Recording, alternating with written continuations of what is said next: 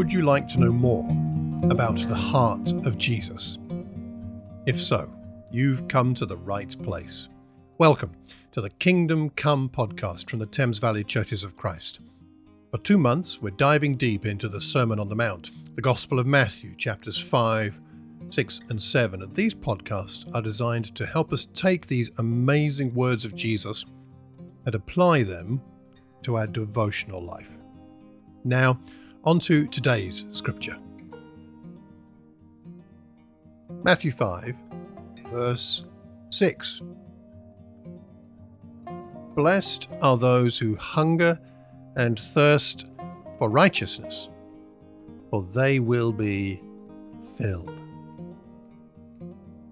Now we've come here to the halfway point in the Beatitudes, and many people say that it looks as if the first 4 are focused primarily on our relationship with God, and the second 4, which we'll begin to look at tomorrow, are more about our dealings with other people. And this is a wonderful summary of what it means to have a good relationship with God, to hunger and thirst for righteousness, trusting that we will be filled. So food and drink, well, they're certainly essential to life, but so is righteousness for a Christian. Not a righteousness that we earn, and we don't earn it by hungering and thirsting, but it's an attitude. I want more of that. I need that. In the class, we'll be looking more at the detail of what righteousness means, but for sure it certainly means that for us, righteousness is the most desirable thing in the world. If you want righteousness, you'll not only have it, you'll be filled with it, Jesus says.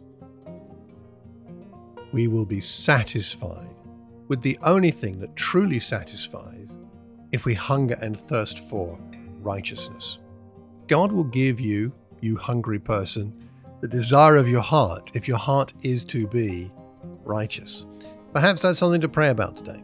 To pray about not only being righteous, but more to the point, desiring it. What would it look like if you fully, wholeheartedly desired righteousness just for today? Maybe pray about that and see what God reveals to you, and look to see how He fills you. We hope you found today's reflection helpful.